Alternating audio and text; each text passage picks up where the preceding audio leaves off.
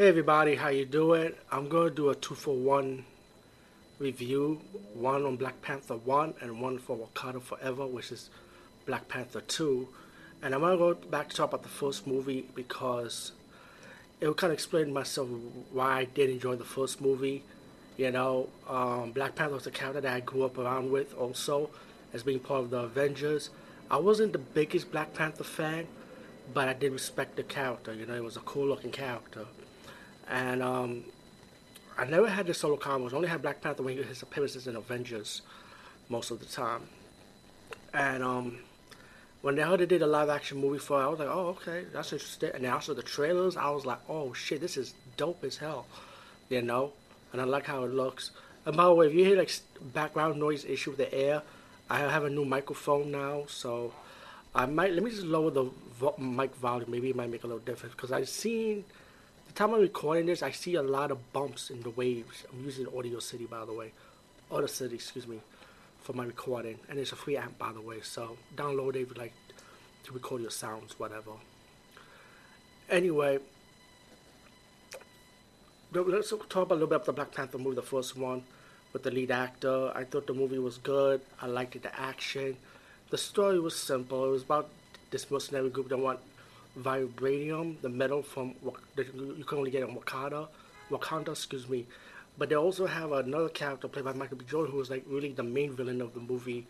He was a son of his uncle who has different ideals than Wakanda, and his dad passed away. He grew up, he wanted revenge. He never understood what really went on, and the original leader versus Michael B. Jordan's character, Killmonger, excuse me, who he later defeated T'Challa to become the new Black Panther, and then later on, T'Challa comes back and defeats Killmonger to get his throne back, pretty much. All in all, I did enjoy this movie. I didn't think it was like the greatest comic book movie ever or anything, but I did enjoy it.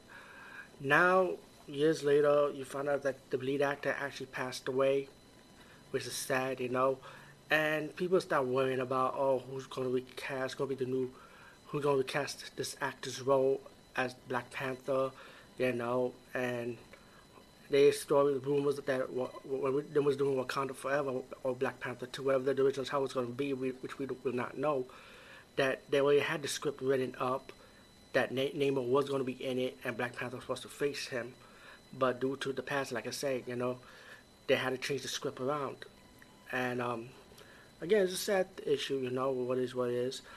It's one of those moments that, life, let's leave it, let's fast forward, I don't want to get too political with this part. But anyway, in Wakanda Forever, they do talk about what happened to this actor, but as a character, as playing the Black Panther role, and they did not recast the Black Panther character. So now, what this movie is about later is about the family dealing with the pain and how they're dealing with it, and now how they have to move on from it now.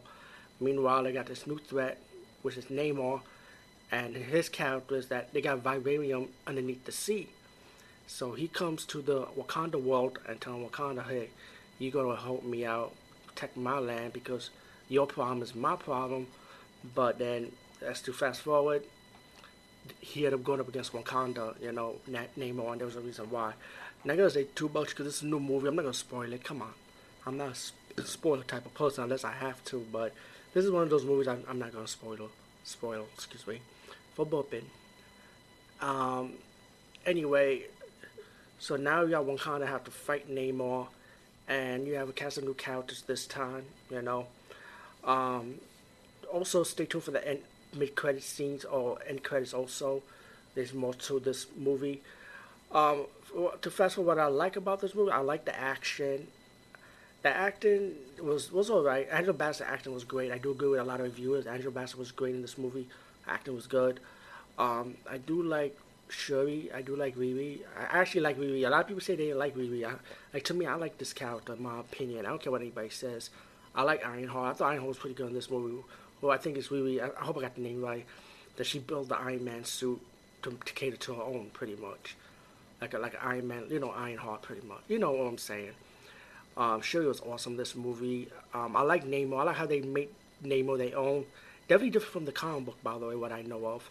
But I kind of like Namor on this. I was surprised they actually kept the wings on his legs, which I did not think that was going to happen. But I'm glad they did. And the aspects of it was pretty good. I did like like I said, the action was good. I wasn't disappointed with the action and the fight scenes.